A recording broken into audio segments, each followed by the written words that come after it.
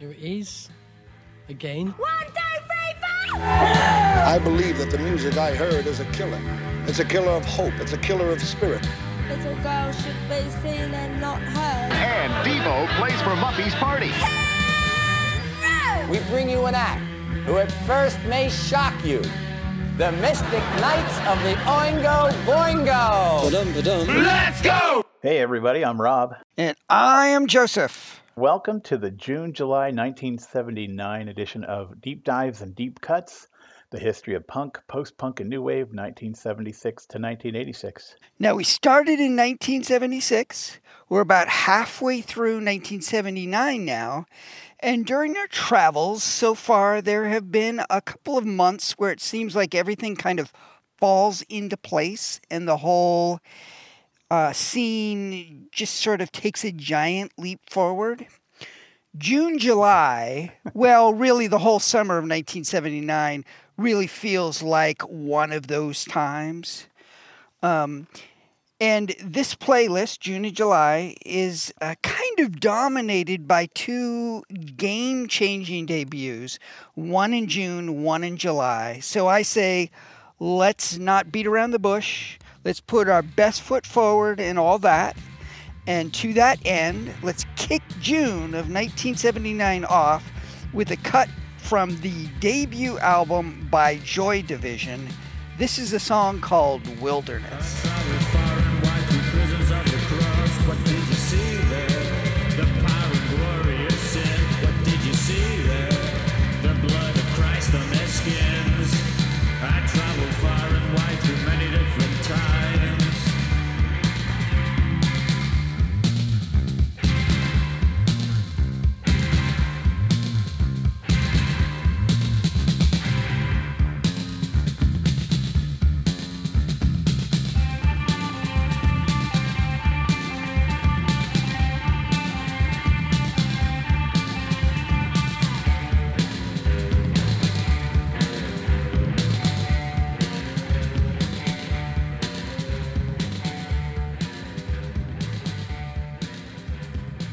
Joseph, I can't tell you how excited I am that we are finally getting into Joy Division. I'm pretty stoked about this. And I know you are a bigger New Order fan, but I am a huge Joy Division fan, and I'm thrilled, man.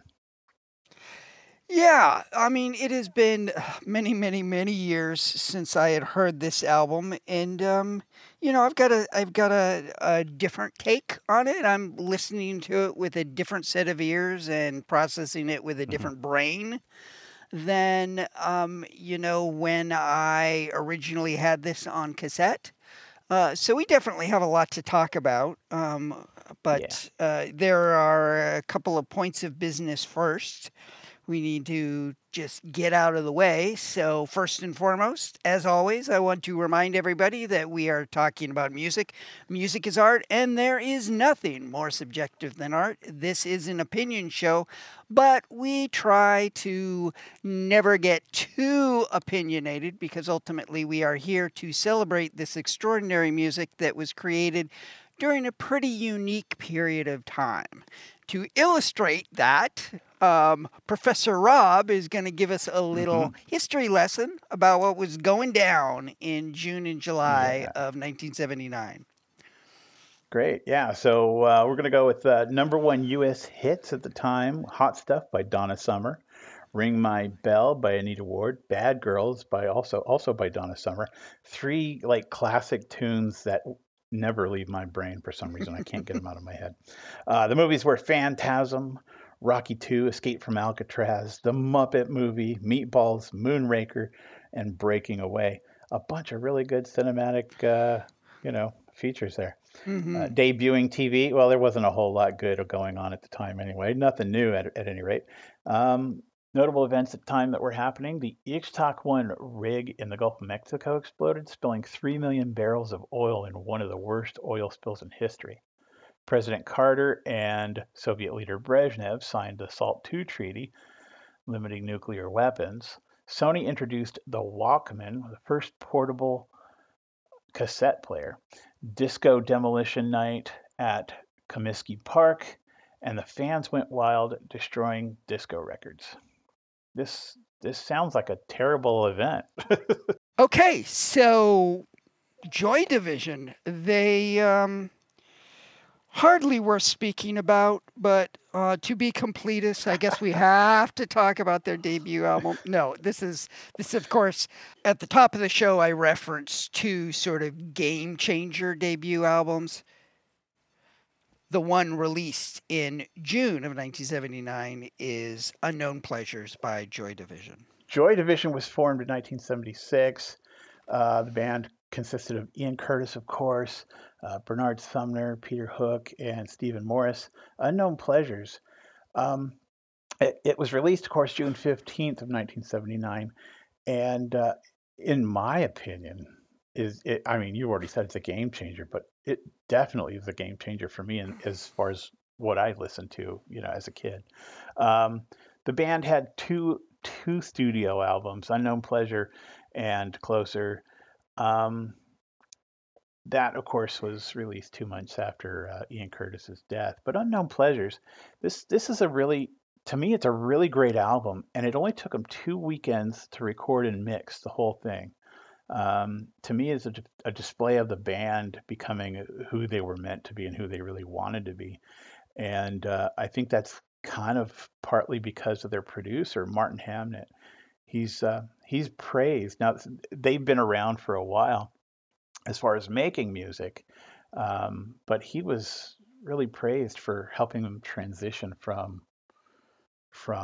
what they sounded like before they cut their first studio album into what they sounded like in '79 when they came out with Unknown Pleasures. We might have to make this episode a two-parter because I need to include the list of all of the accolades that this album gets as far as showing up on lists. Okay. So settle in, guys. We're going to be here for a while.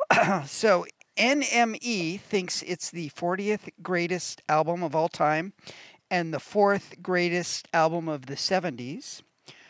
It's Mojo magazine's 26th greatest punk album of all time. Q's 4th greatest album of the 70s. They also think it's the 19th greatest British album of all time. Rolling Stone thinks it's the 24th coolest record of all time. Apparently, they have a list for that.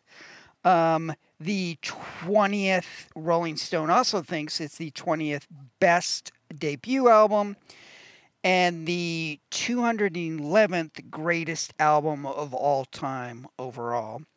And Spin Magazine calls it the 11th most essential punk album. Whew. Huh. Yeah, that's a mouthful. Yeah. As they got started in '76, they were quite punk, but coming around to 1979, there was this huge change in their sound. And I mean, call it a punk album if you will. I mean, it's pretty badass. I love the sound. Mm-hmm. I love that like dark guttural, sound that they have. Yeah. I haven't listened to this or their second album in over 20 years. I remember liking this album a little bit better than their second one. Mm-hmm. But I enjoyed this album more than I thought I would. I knew I wasn't going to hate it. I thought I'd like it well enough. But there are moments on here that I love. So the moments that are working for me resonate now much more than they did, back in the day, back when I first got this album. And this is going to sound like it's a knock on the album, but it's really not.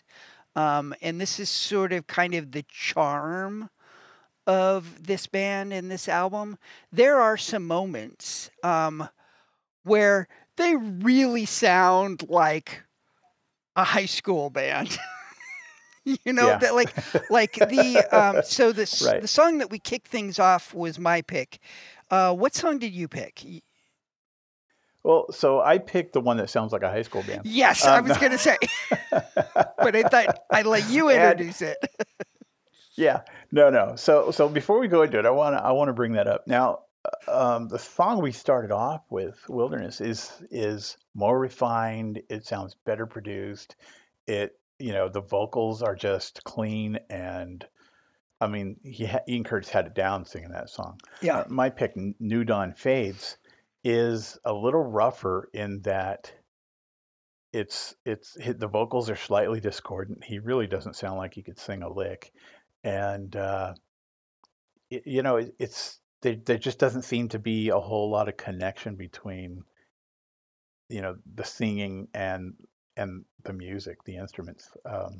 But I find it to be, again, kind of dark and emotional, and maybe it's because I know Ian Curtis's background, and I know, or not personally, but I know of him. And so I'm always thinking there's a lot going through that man's head right now. What exactly is he doing? Yeah, I gotta say, Ian Curtis's vocals are not what make me think of High School Band. It's actually the music in this song in particular.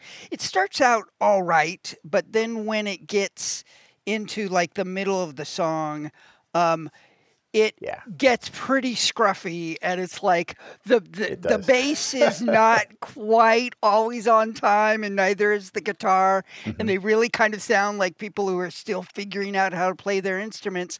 But that's what I kind of like about that song. I mean, it's got a charm to it that makes this actually both the songs that we're hearing tonight kind of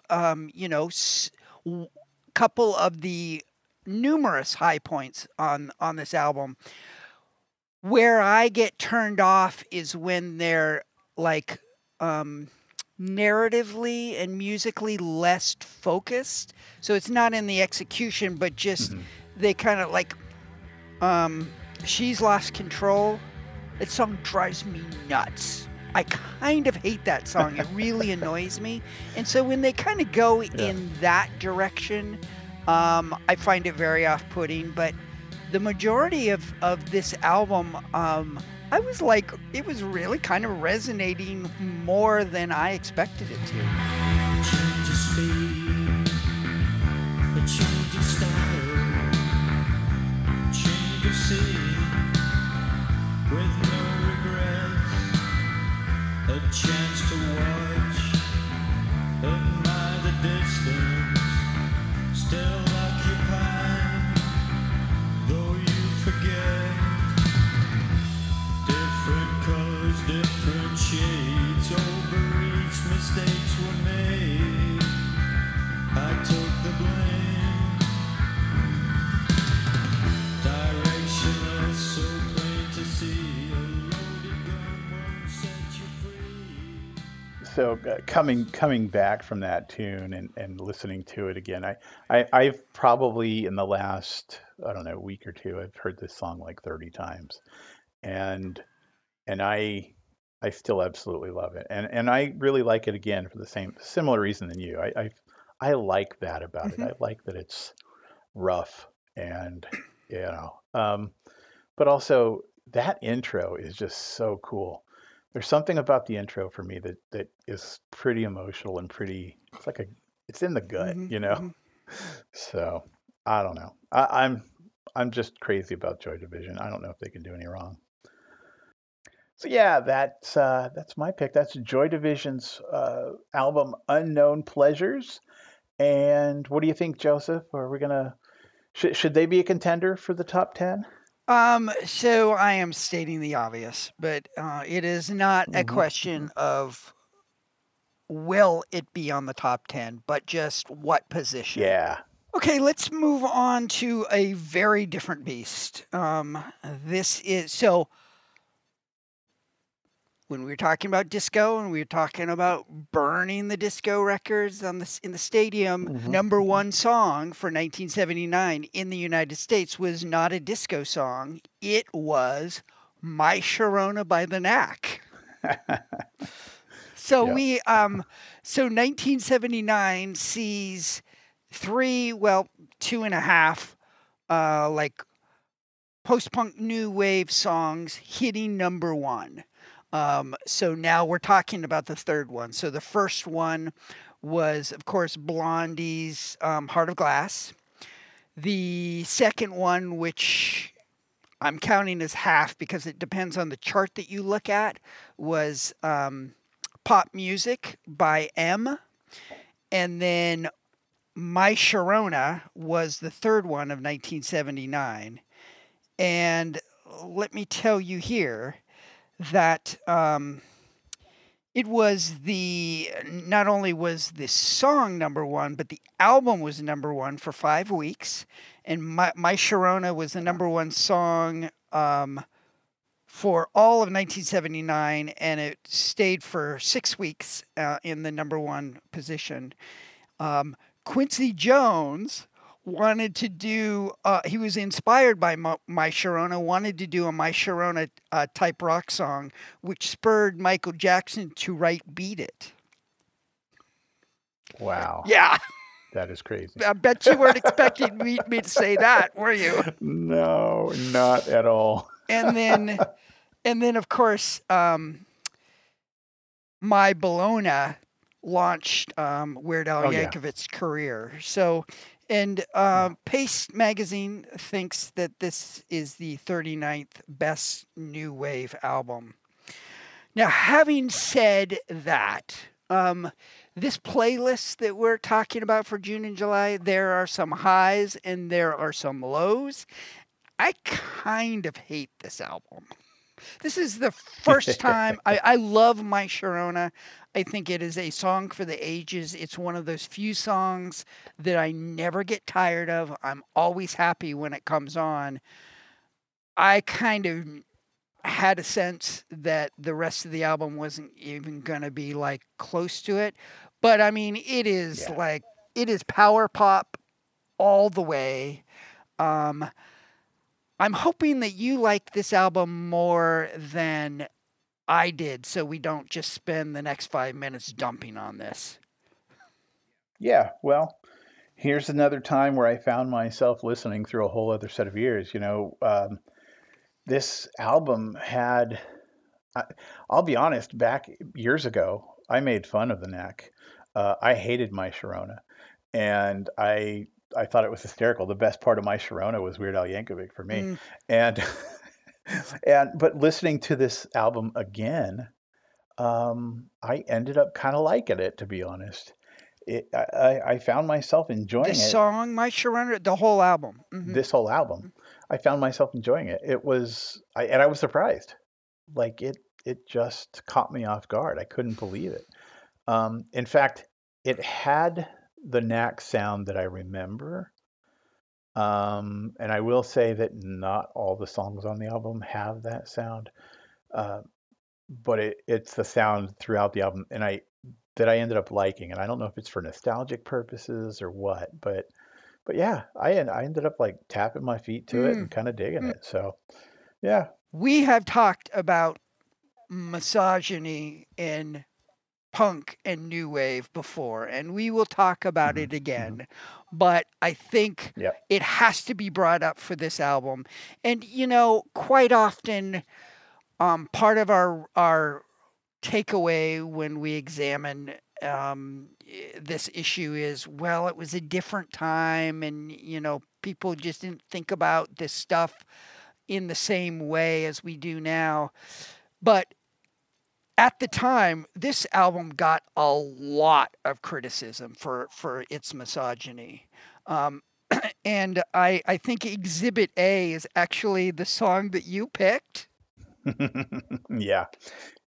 Before we launch into it, I will just say this. The music is pretty solid. I would say that musically, I like this song and like the vocal part and all of that. I like it a lot more than most of the songs. So it's a pretty solid listen if you don't pay too close attention to the lyrics. Everybody plays her game. She got the style and the class, and she get what she wants, and everybody knows her name. She got the smile and the ass and the power to flaunt, 'cause she really in it just for herself. herself. No, she doesn't care for nobody else. It's just me, me, me, me. She's so selfish. She's so selfish. And she said, gimme, gimme, gimme, gimme, gimme, gimme, gimme, gimme, gimme, gimme, gimme, gimme, gimme, gimme, gimme, gimme. Hey! Won't you give it to me, please, please, please, daddy? Two little points I want to bring up about the song "She's So Selfish" and the misogyny in it. Yeah. One is, have you listened closely to lyrics? This has been on the playlist. I've been listening to this whole playlist a lot the last several days. I've been kind of closely listening to the lyrics on this song. And basically, the only thing that makes her selfish is the fact that she's not putting out for him. Right? Yeah, that's right. And then Yep. secondly, every criticism that he has about her is much more of a typical male trait than it is a female trait, which I thought was interesting. I would love to credit the songwriter for being aware of that and it being a clever examination of the double standard, but I'm certain that wasn't the case.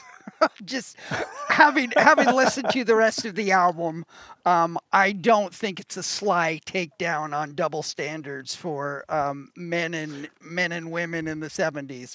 But just sort of, that's too bad. I want to make it clear though, my dislike for this album is not primarily because of the misogyny. It is just because of the music. So that is the Knack's debut album. I don't think we actually even said the name of the album. It is called Get the Knack. The big hit was, of course, My Sharona with a lesser hit of Good Girls Don't. This is definitely not going to pop up on my best of list. I suppose it's possible that it might pop up on somebody else's, but it doesn't sound like you're going to be considering this either. No, like I said, I tapped my foot to it and I kind of enjoyed the album, but yeah, there's too many really great albums out there and this one's not close to those. Mm-hmm. The next album we're going to cover is Devo's album Duty Now for the Future. The band, of course, we know. We've covered them. We've talked all about them from Akron, Ohio. And I just love the fact that the members of the band are Mark and Bob Mothersbaugh, or Motherbaugh, and Gerald and Bob Casales. There's two Bobs in this Devo band. Oh, so that's why I like their music. Yeah, there's two Bobs. You got Bobs all over. At any rate, this is their second studio album. They cut 9 altogether. I find it to be a pretty good new wave album. With a couple of low points. But how do you feel about this Devo album, Joseph? Well, I want to remind everybody that we spent a fair amount of time discussing this album with Michael Greco when we did the Devo Deep Dive last season.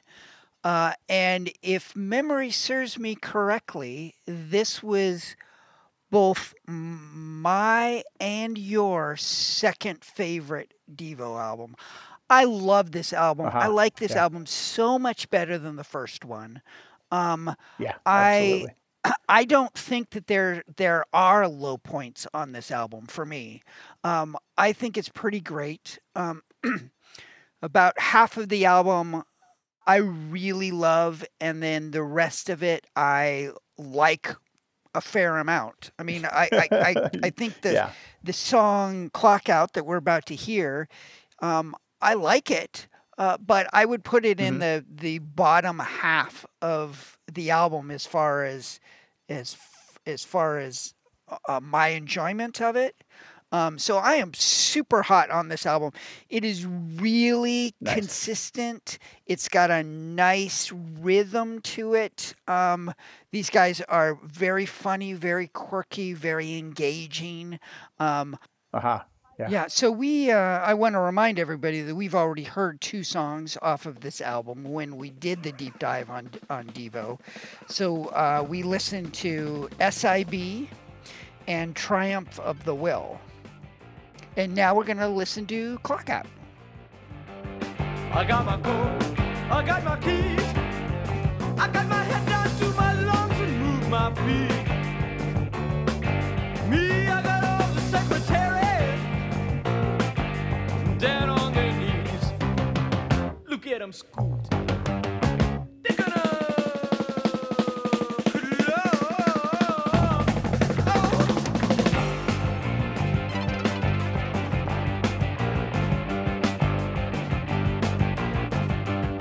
I got my money tied up in stuff. I got my men, me take my doggy for a walk.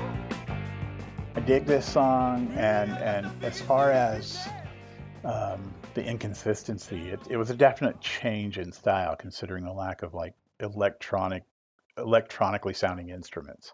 This is probably the least new wave, like you said, kind of just a rock, maybe a pub rock or I feel like this song probably would have fit a little bit better on their first album than this album. yeah. Yeah.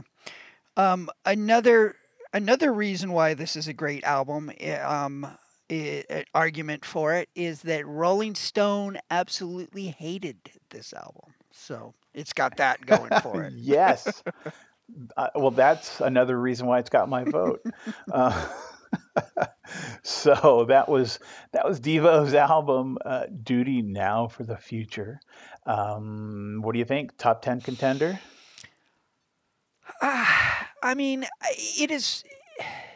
I hope it's going to be on my list. If not, it'll definitely be on a short runners-up list. But I thought their debut album was going to make the final top 10, and it didn't even come close. So I'm not going to like hold out much hope for it. But I think that it's worthy of it. I just think it gets overlooked a lot. Well, we'll see what our listeners think come towards the end of the season. Huh? Let's move on to the debut album from a band called Chelsea. So, Rob, when you sit down to listen to an album that you've never heard before by a band that you're not familiar with, and sometimes you get like 30 seconds into the first song, or at least for me, sometimes I get 30 seconds into the first song and I get like a really strong hit. And sometimes it's like, oh, this is going to be sort of a drudge, or, oh, this is going to be a lot of fun. Not necessarily good or bad, but this is going to be interesting. And I had that experience twice, once each with this batch. And so the debut from Chelsea was one of those. And as soon as it got into the first song, I was like, oh boy, this is going to be a drudge. Now, this is not a bad album. I mean, it is pretty good. It is very solid. But coming out in the middle of 1979, it sounds so familiar. So familiar. Yeah. 4 of the members of the founding members of this band actually left Chelsea before they released their first album and went on to form Generation X. And so on this album, those members, as far as I know, do not appear. And I'm not suggesting that you would confuse Chelsea with Generation X, but there are the same sensibilities totally. And my sort of lukewarm response to Generation X kind of is, surfaces when I listen to this album. Pretty solid, you know, very, very referential to the first couple of albums by The Clash. The Clash did it a lot better. What did you think? My guess is that you're enjoying this album a lot more than I am. Yeah, well, I do like the album, and I think there is a lot of like I was going to say, it reminds me a lot of like Uh-huh. 1977's Clash. So I dig that. I mean, I really like that sound. Um, I felt a lot like it was, like it was they were wanting to be punk, but as punk was kind of fading away, and so they ended up becoming or kind of, I don't know, you feel like a transformation into again into like a pub Mhm. rock band. Mhm. Um, but I did enjoy it. I like that nearly DIY punk Yeah. rock vibe, you know. So, what song did you pick from Chelsea's debut album? I picked Fools and Soldiers, and I think I picked that one because it stood out the most to me. The Western world, she's not a dinner, looking at life through a television picture. They don't move from their situation, the world just passes by. It's hard to say who's gonna win. You own nine and I pay a shit. I stole it from the bomb and explode right here. What's your thinking?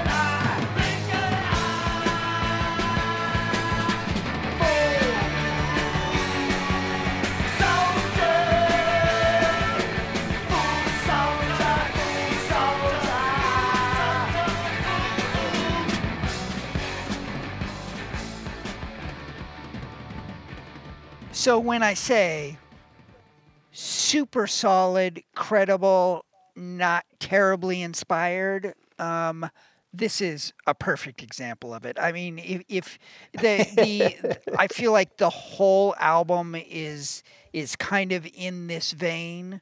So Yeah. if you like that kind of punk, then you should definitely check this album out because it is. I can't get excited about it, but it is a pretty solid album. There's nothing wrong with this album at all. Yeah, I got to say it's well produced, well executed, just not inspiring.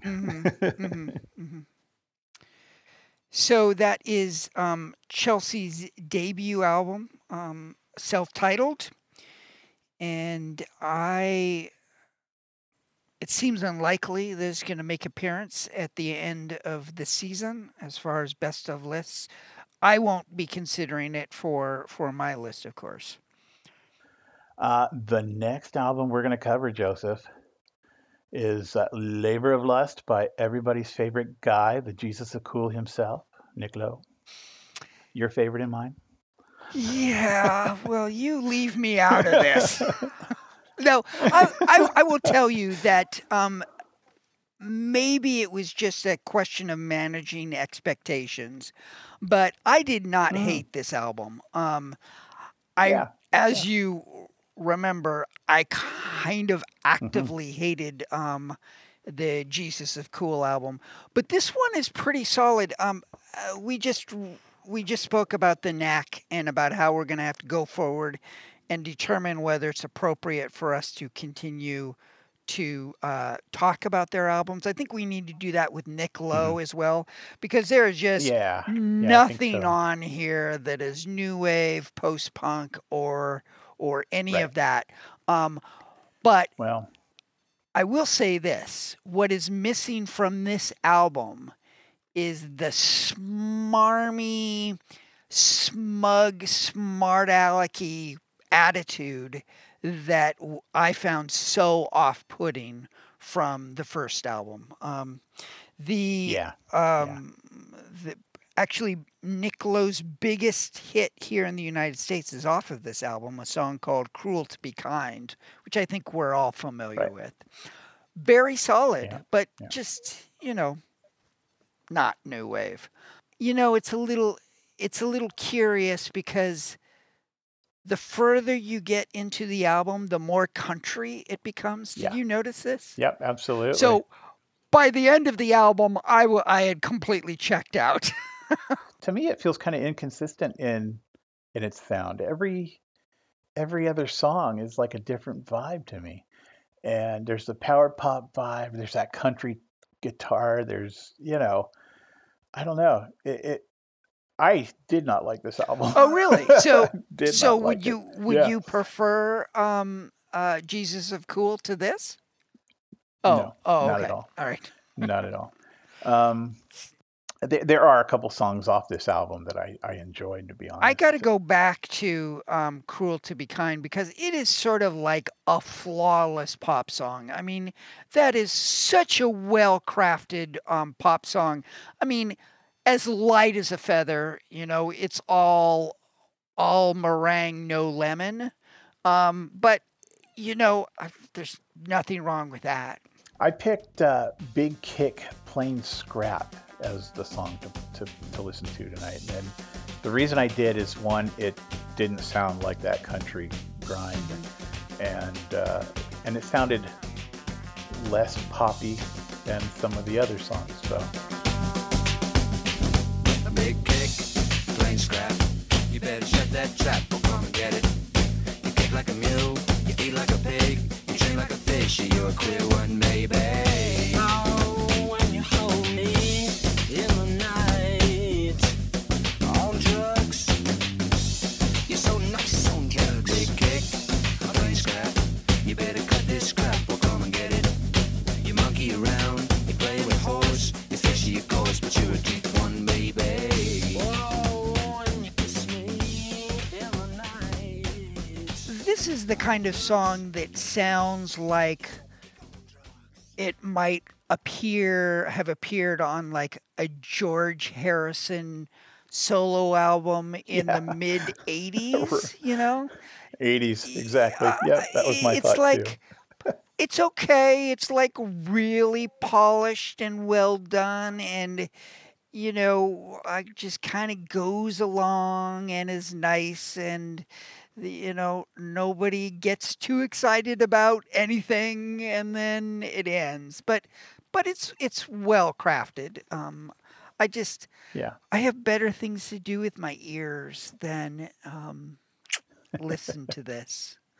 And I gotta say, it's awfully poppy for a song that's about a guy who's a cocaine addict, and I mean, it's just kind of a fun poppy song. I didn't even get to the point where I even bothered trying to figure out what the song was about or listen to the story. I was like, I mean, it's catchy. Are we going to put the Nick Lowe on our top 10 list? I don't know. He's not going to be on mine. No. I mean, and this may be the last Nick Lowe album that we discuss. We'll just have to go peek ahead and see if there's anything relevant coming down the pike. He screams power pop like crazy in this album, so I think you're right. Well, I am happy to say that we are moving on to the follow-up album by the band whose debut album was my number one of 1978, and that's the Cars. Yeah. So the Cars released Candy-O, my favorite Cars album, even though I will concede that their debut album is probably better. I love the new wavy quirkiness of side 2.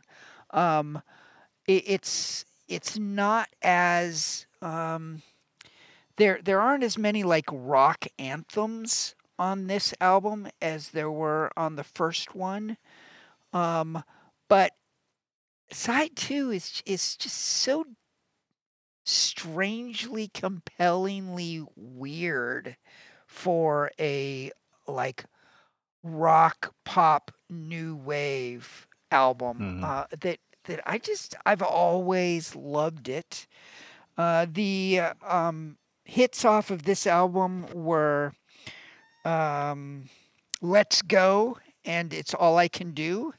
We have actually already heard several songs off of this. We've heard the title track, Candio, and then from the Cars Deep Dive from last season, we heard You Can't Hold On Too Long and Dangerous Type. Yeah, what I find interesting about this album, I mean, you talked about how there are no rock anthems, but all the songs are great. I mean, they're all very good, very memorable tunes. So what song did you pick to feature tonight? Well, I'm going to tell you, it was hard because, again, they're all good songs. But I went with Since I Held You. I won't forget the way you said it doesn't bother you much to tell impressions in your head just before the last touch. It meant so much. Something in the night just don't seem right. Looks like I'm gonna be off all night, yeah. It's been such a long time. I said it's been such a long time. Ooh, such a long time. Candio is, to me, it's a classic album, and it's filled with all kinds of favorites. Like you said, we've already talked about most of the album, or a good amount of the album. But this album's still filled with songs that get played on the radio, and it's on all kinds of CD compilations in my car. So I never get tired. I never get tired of it. Yeah. Yeah, so that is the Cars' second album. We spent a lot of time talking about it in our deep dive episode, so we've got so much else to discuss tonight that we're going to kind of skim through it past it real quick. You know, it's funny because their debut album was my number one album of 1978. Yep. I like this album better, Mhm. but this is not going to be my number one album. It's definitely going to be on my top 10 list. Yeah.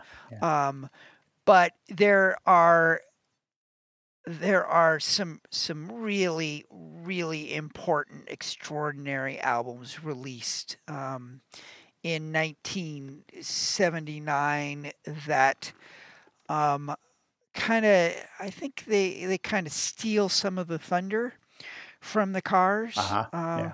But I think there's I think it should definitely be in consideration when people are putting their lists together. The next album we're going to be talking about is the Tourists' debut album, The Tourists. Now, Joseph, before I get into it, you and I had talked previously about the conversation that's going to happen here, and I'm getting the vibe that it's not amongst your favorites. But let me just say this.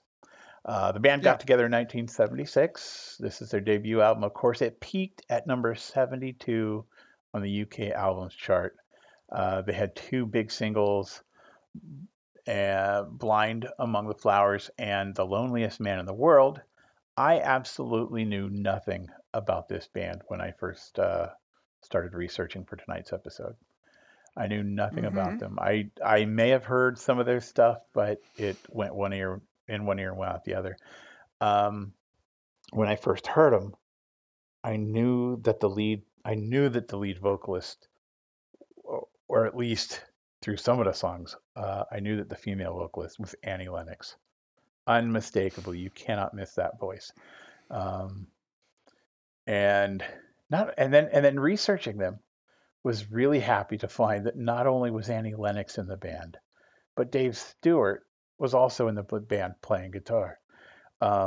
They of course went on to be in Eurythmics, and I'm a fan of Eurythmics. I like them. But I will say this, Joseph, I thought this album was cool. I thought it was cool. I'd like to hear, before you explode, I'd like to hear what you had to say about it. Just Well, so let's listen to your pick first. Okay. Because I think it'll be what I have to say will be a little bit more relevant. Okay. Having heard this song. So what did you pick? Well, I picked the song "Deadly Kiss." If I asked you, what are you doing here? Would you tell me what I want to hear? I don't know if I should be saying all this. The wind is blowing a deadly kiss.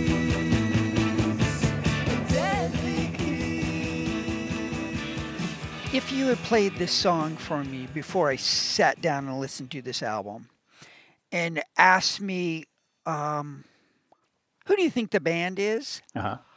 My first guess would have been Heart. And my second guess would have been Jefferson Airplane. Yeah. And I would have been wrong in both cases. And then you would have said, no, this is the Tourists. And I would have gone, the Tourists. Have I heard of the Tourists? And I might have got them confused with the Waitresses. For some reason, I sort of conflate the two. And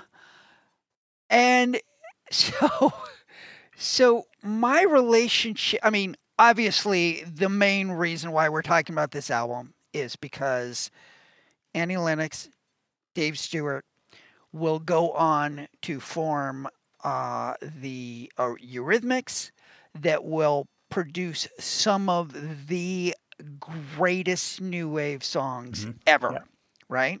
Yep. My relationship with Annie Lennox is complicated. I mean, purely one-sided, obviously. But there was a moment where she was the coolest kid in the universe. I mean, there was a short period of time where she was creating just some of the coolest music ever.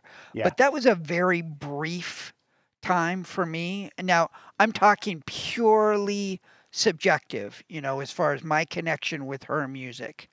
There is no doubt that she is super talented, super smart, together genius of sorts. But her sensibilities are way off from mine, except for the first couple of Eurythmics albums where she was just totally dialed in. She was so cool. And then she got and then each album that came out, it got cheesier and sappier, and she got into the whole Annie Lennox the diva thing, which is not something that I connect to.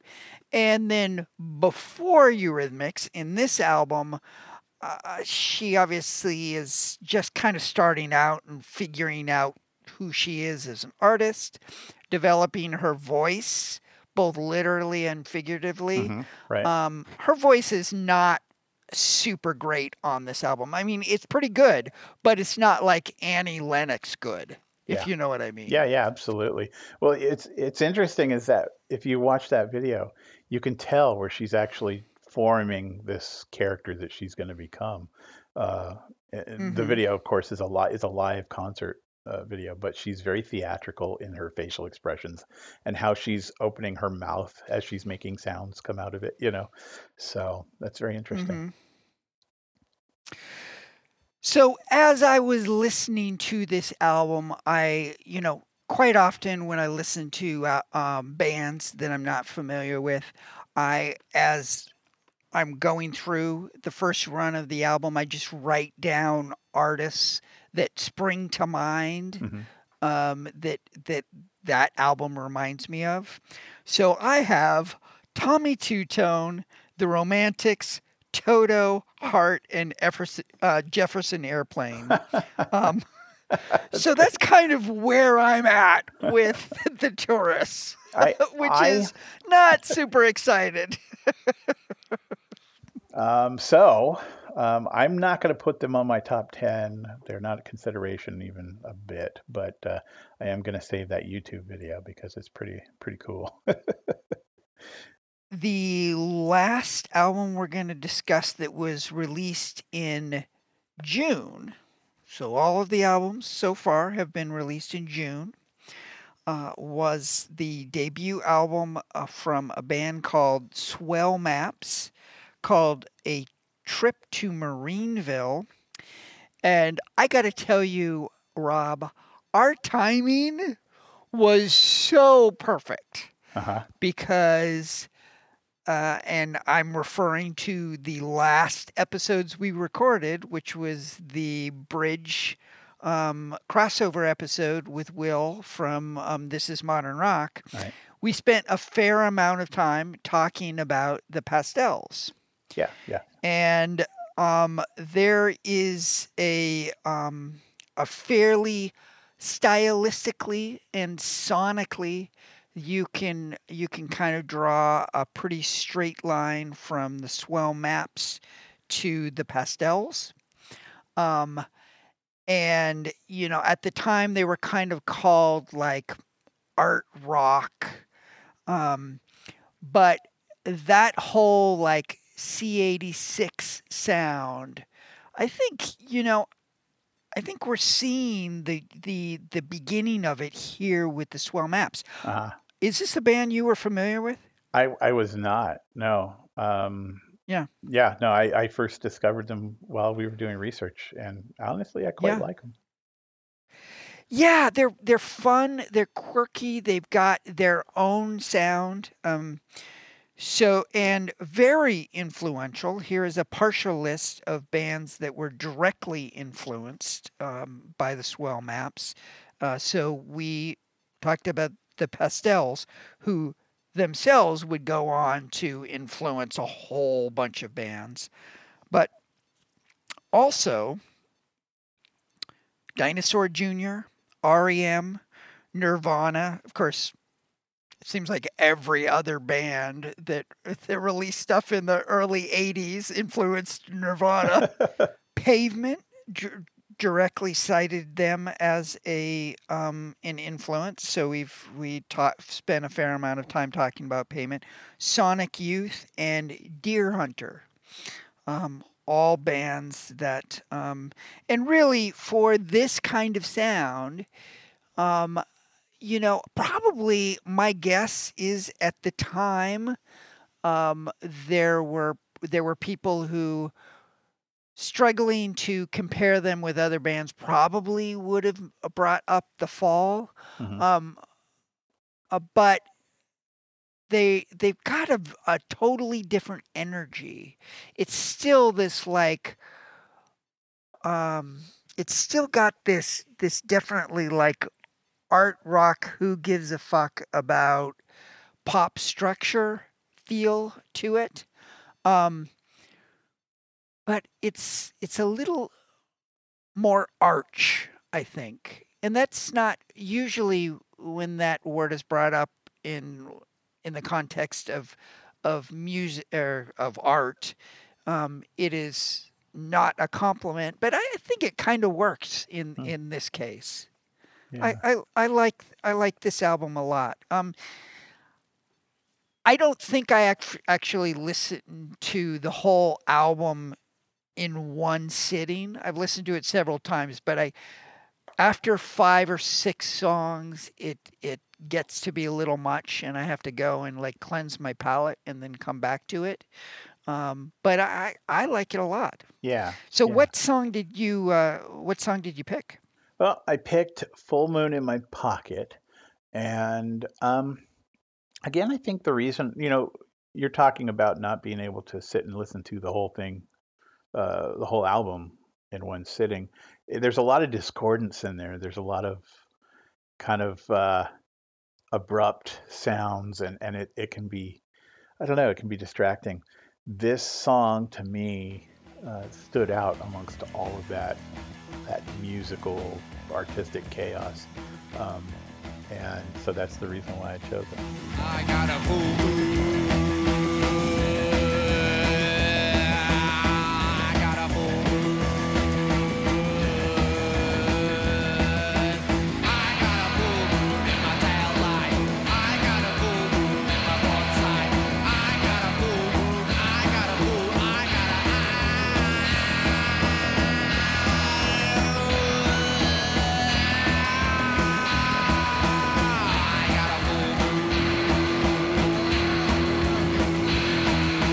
I got a boo-boo. I got a boo-boo. I got a boo-boo in my front side. I got a boo-boo in my tail lights. Well, the next time we have a conversation with Will, I'm definitely going to bring up the Swell Maps because I think it really definitely will. If you're listening, go check this album out because I think that you're going to find it edifying as far as adding to the conversation that we had about the pastels, for sure. I'm not seriously considering this album, the Swell Maps debut album called A Trip to Marineville. But it does sound pretty given when it was released. It's got its own thing going. It's sounding pretty fresh and new to me. Yeah. Yeah, good What stuff. what Well, about you? It doesn't sound like you're doing backflips over yeah, this album either. not doing backflips for it. I mean, it's okay. I am not gonna put it on my top 10 list. So that brings us to the end of June. Now we're going into July. So earlier, when we were talking about Chelsea, I said that sometimes when I listen to a new album from a band that I am not familiar with, I get an immediate hit, like in the first 30 seconds. So when I sat down to listen to the debut album by Mesex called Graffiti Crimes, within 30 seconds I went, okay, here we go. This is going to be a lot of fun. And it was a lot of fun. This is not a great album, but this is not a drudge. This is a roller coaster. There is a lot of very fun things to discover in this album. I have in my notes, and this is I intend this as a compliment. This is going to sound maybe not so much like a compliment, but I really mean it as a compliment. I would describe this album as an unholy union of musical influences. I mean, Okay. it is kind of all over the place. Yeah. So as I was listening to it, I once again writing down bands that popped into my head, and not obviously all within the same song. Some songs are in different styles than others. It's not too terribly schizophrenic, but it's not. These sounds, these bands don't necessarily pop up in every song. So I was hearing the Buggles, Foreigner, Oingo Boingo, The Cars, Blue Oyster Cult, and Styx. And I describe that as an unholy union of different sounds, Yeah. but so much fun. That is really that's a neat way to put it. I want to hear what you thought about it. Well, my first thought was it's pure new wave. It's the whole album just had Well, like you said, it was a lot of fun. I enjoyed every bit of it, to be honest. And when you said roller coaster, that's definitely what I was feeling. Um, and it's not that there are, low lows in this album, but it kind of spins you one way and then spins you another. And it Mm-hmm. it feels like it's all over the place, but it's all over the place in a good way. And Mm-hmm. yeah, Well, yeah. I would push back on Hmm. the generalization that this is a new wave album through and through. Oh, There are okay. some super duper new wave songs, but Yeah. then there are other songs that are like live much more in the like foreigner sticks Okay. sound than in the new wave sound. Um, so just a couple of things about this band. This was a band from New Zealand. Um, they got a little bit of chart action in New Zealand and Australia, but that was about it. So pretty obscure. I had never heard of them. I don't think they ever had any sort of a presence here in the United States. Yeah, had you ever heard of Mesex? I wouldn't remember the name off the top of my head, but I definitely heard the song of your choice a Mm. bunch. Like I Uh-huh. have heard it a lot. Yeah. Um, and Yeah. as it turns out, Really? yeah, it must be because it was on compilations or something. But I Hmm. first time I heard the song doing research, I could hum it to you. I knew it that well.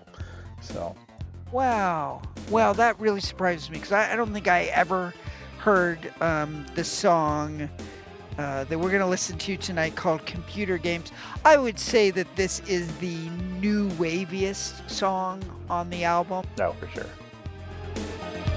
I'll feed you with the digit dogs. Cry an anxious tear as the actual connects the spot with the metrics we don't care. Got a message to my mother. What number would she be? There's a million angry citizens looking down their tubes at me.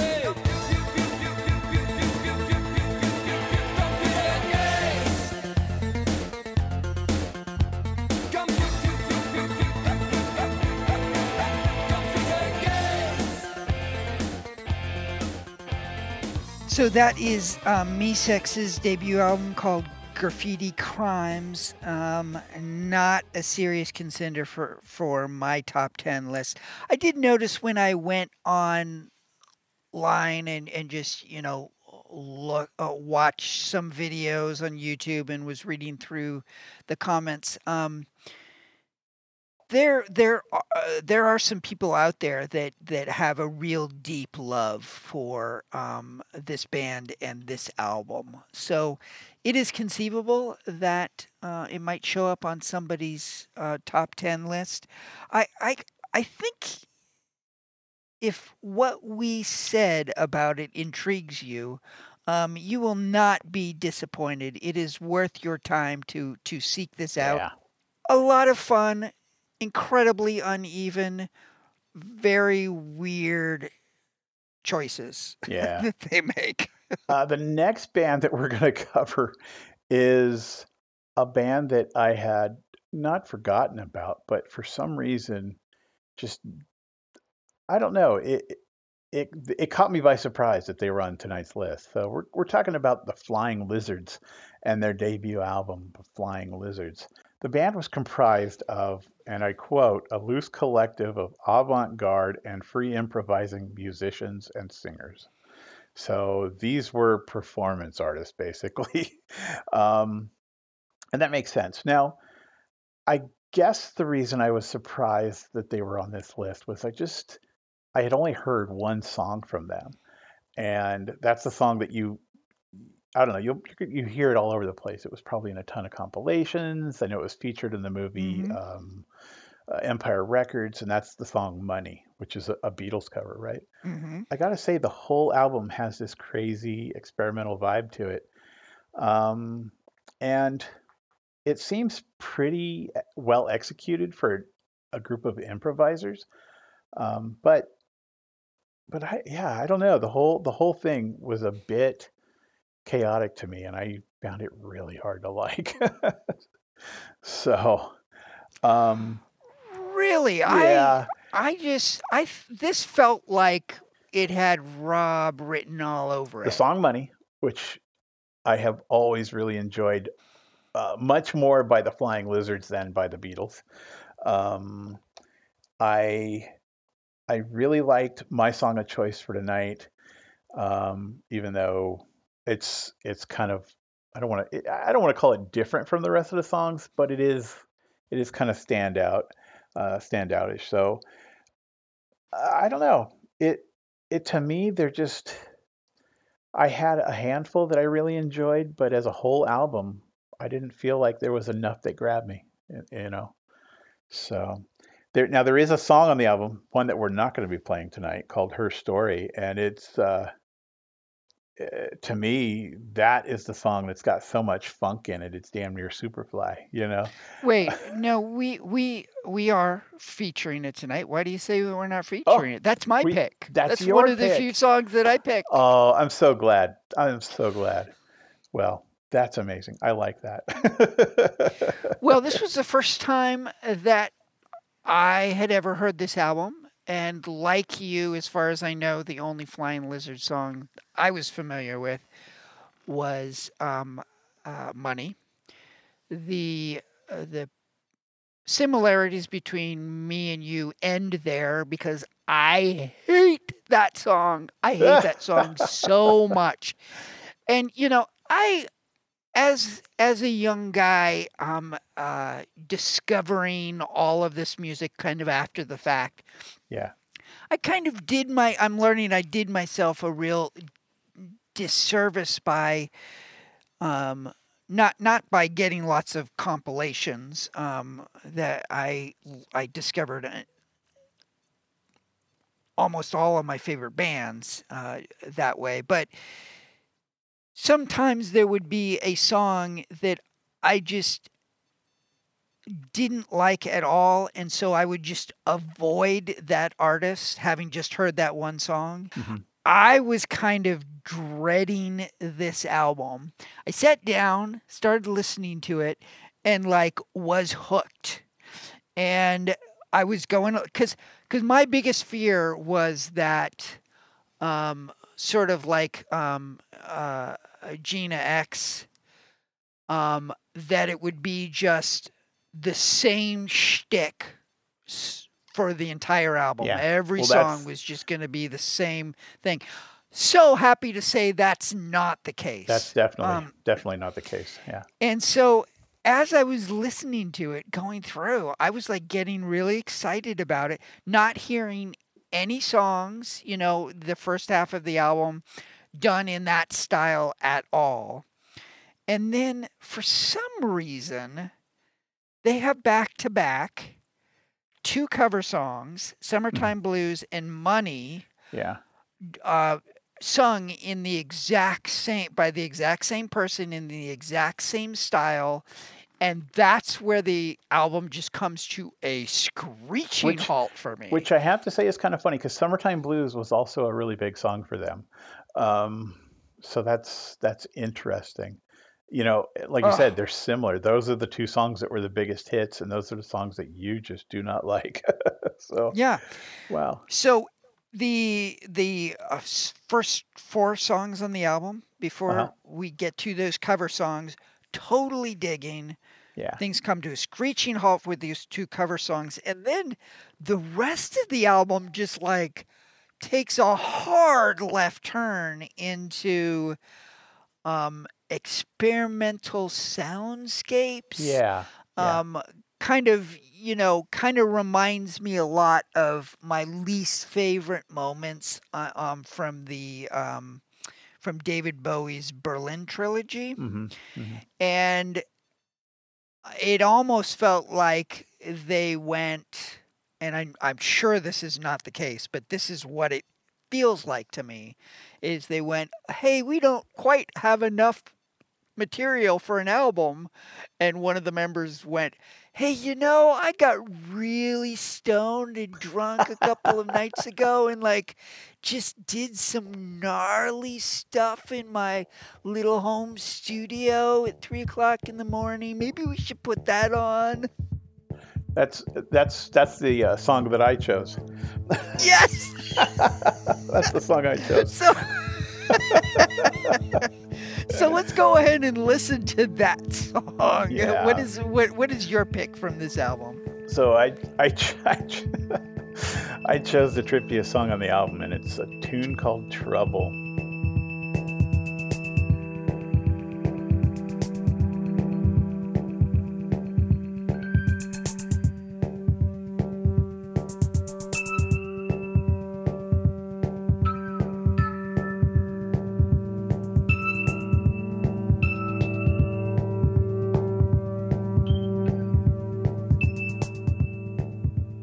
And real quick, to clean your palate, let's launch into my pick from this album, a song called Her Story. Lights and shiny armor, always take the key.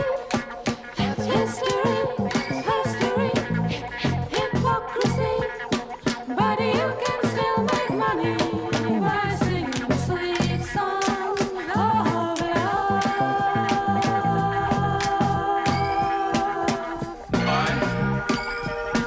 Own you. You don't own me. You are my territory. This is a love song. This is a love song. Well, I thank you for that palate cleanser. Real quick about Trouble, I will say that the reason I chose it was because to me this was definitely experimental and definitely improvisational, and I at the same time thought it was pretty well executed. So I kind of dug it. I wish the song itself was about 13 minutes longer. Only because it puts me in a very interesting place.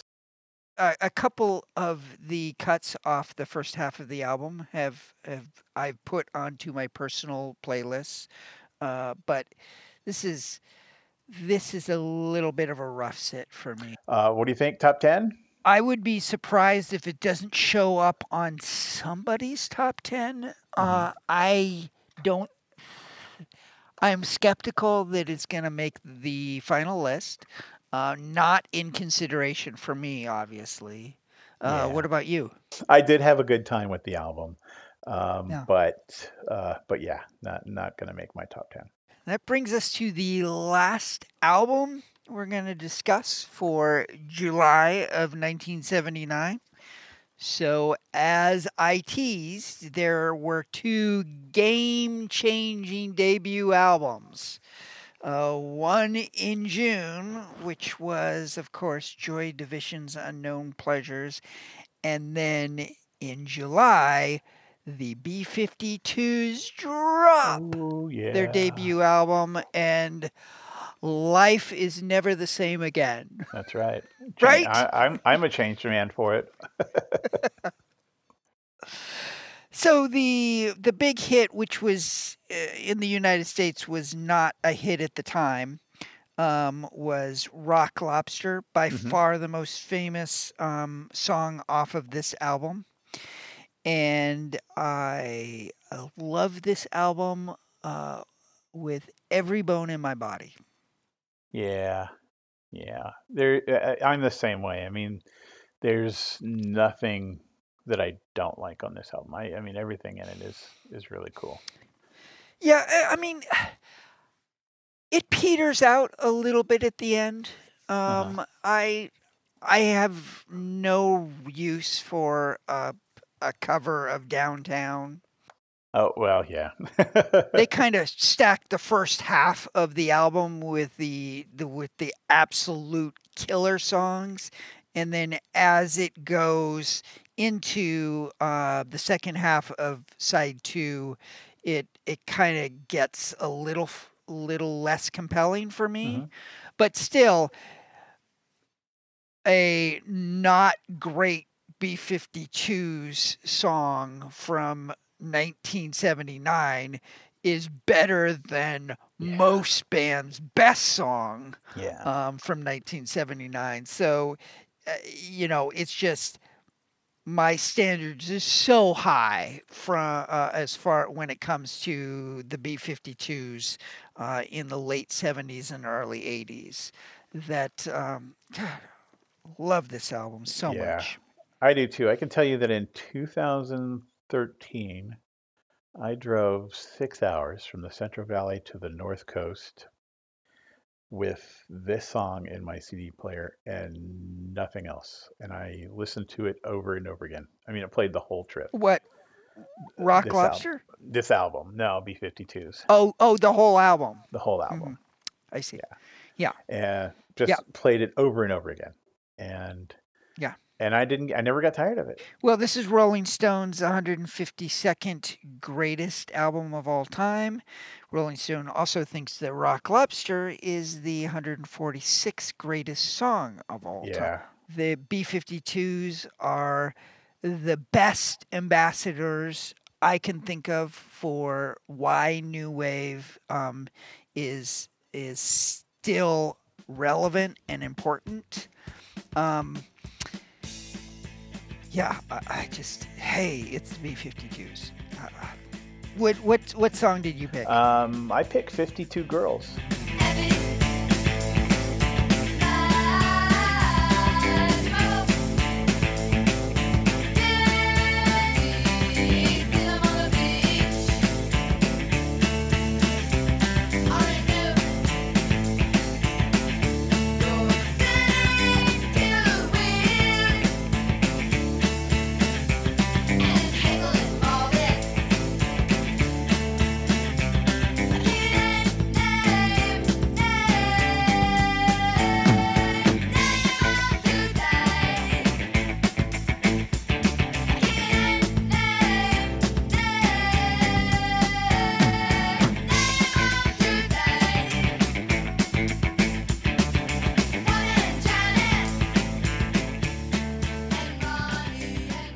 Yeah. Well, so an interesting thing I find about 52 Girls, by the way, before we go on, is that there are really only 24 girls named in the song.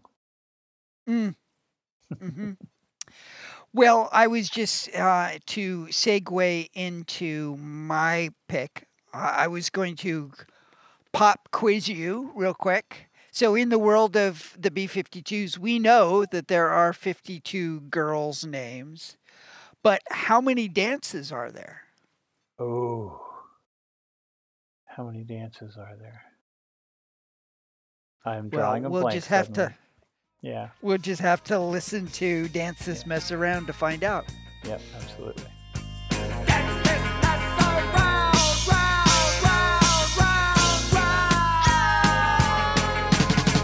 Everybody goes to parties. They dance this mess around. They do all 16 dances. They do the shookaloo, Do the shy turn up. do the camel walk. Do the hypocrite. Oh, hippie, hippie, forward, hippie, hippie, hippie, hippie, hippie, shake. Oh, it's time to do 'em right. Hey, so doesn't that make you feel a lot better, huh? So doesn't that make you feel a lot better? What you say? Well, I'm just asking. Come on. So the answer is 16. There are 16 dances, all 16 dances. So the B-52s debut album, do we have to have a discussion about whether or not I mean, this is going to be the album to beat, right? It's got my Uh, thumbs up for sure. Yeah. I mean, it is going to be on my list. It's going to be on Yeah. your list. It's going to Yeah. be on the final list. Yeah. This is one for the ages. Duh. Yeah. That's all I have to say. So that is June, July of 1979. We have a deep dive, and this is actually going to be the last deep dive for a while, Yeah. because the next couple of months it's just going to be dedicated to releases. There's so much stuff coming out, which I have mixed feelings about, but Hmm. I mean, it'll be fun for sure. Yeah. Yeah. So, Rob, Yeah. what band are we doing our deep dive on? Like, duh, people can't guess. Yeah, I'm so jazzed about this. So the deep dive, of course, is going to be on the B-52s, and Yep. we have been put in touch with a band No, called. let's not Okay, let's not Okay. jinx it. okay, you got it. You got it. We teased our awesome guests for Patti Smith, and that Yeah. was a big fat failure. It's gonna be fun. Yeah. Because it's gonna be the B-52s. I'm looking forward to it. Thank you, everybody listening. We appreciate your support and your ears. We will talk to you in 2 weeks. See ya. He's got his plastic sneakers. She's got a robot purse. He's got his butane flicker. She's got it worse. Next episode, we're going to be talking about Talking Heads, Fear of Music, XTC, Drums and Wires, Buzzcocks, A Different Kind of Tension, Buzzcocks Singles, Going Steady, Fashion, Product Perfect, Gang of Four, Entertainment, Gary Newman's The Pleasure Principle, Iggy Pop's New Values, and the Motels album, The Motels. Penetrations coming up for air. This Heat's debut album, This Heat. Pere Ubu's new Picnic Time. The Ruts with an album called The Crack. Susie and the Banshees with Join Hands. The Slits with an album called Cut. Sparks' release Number One in Heaven. The Stranglers, The Raven. And the third release by Wire called 154.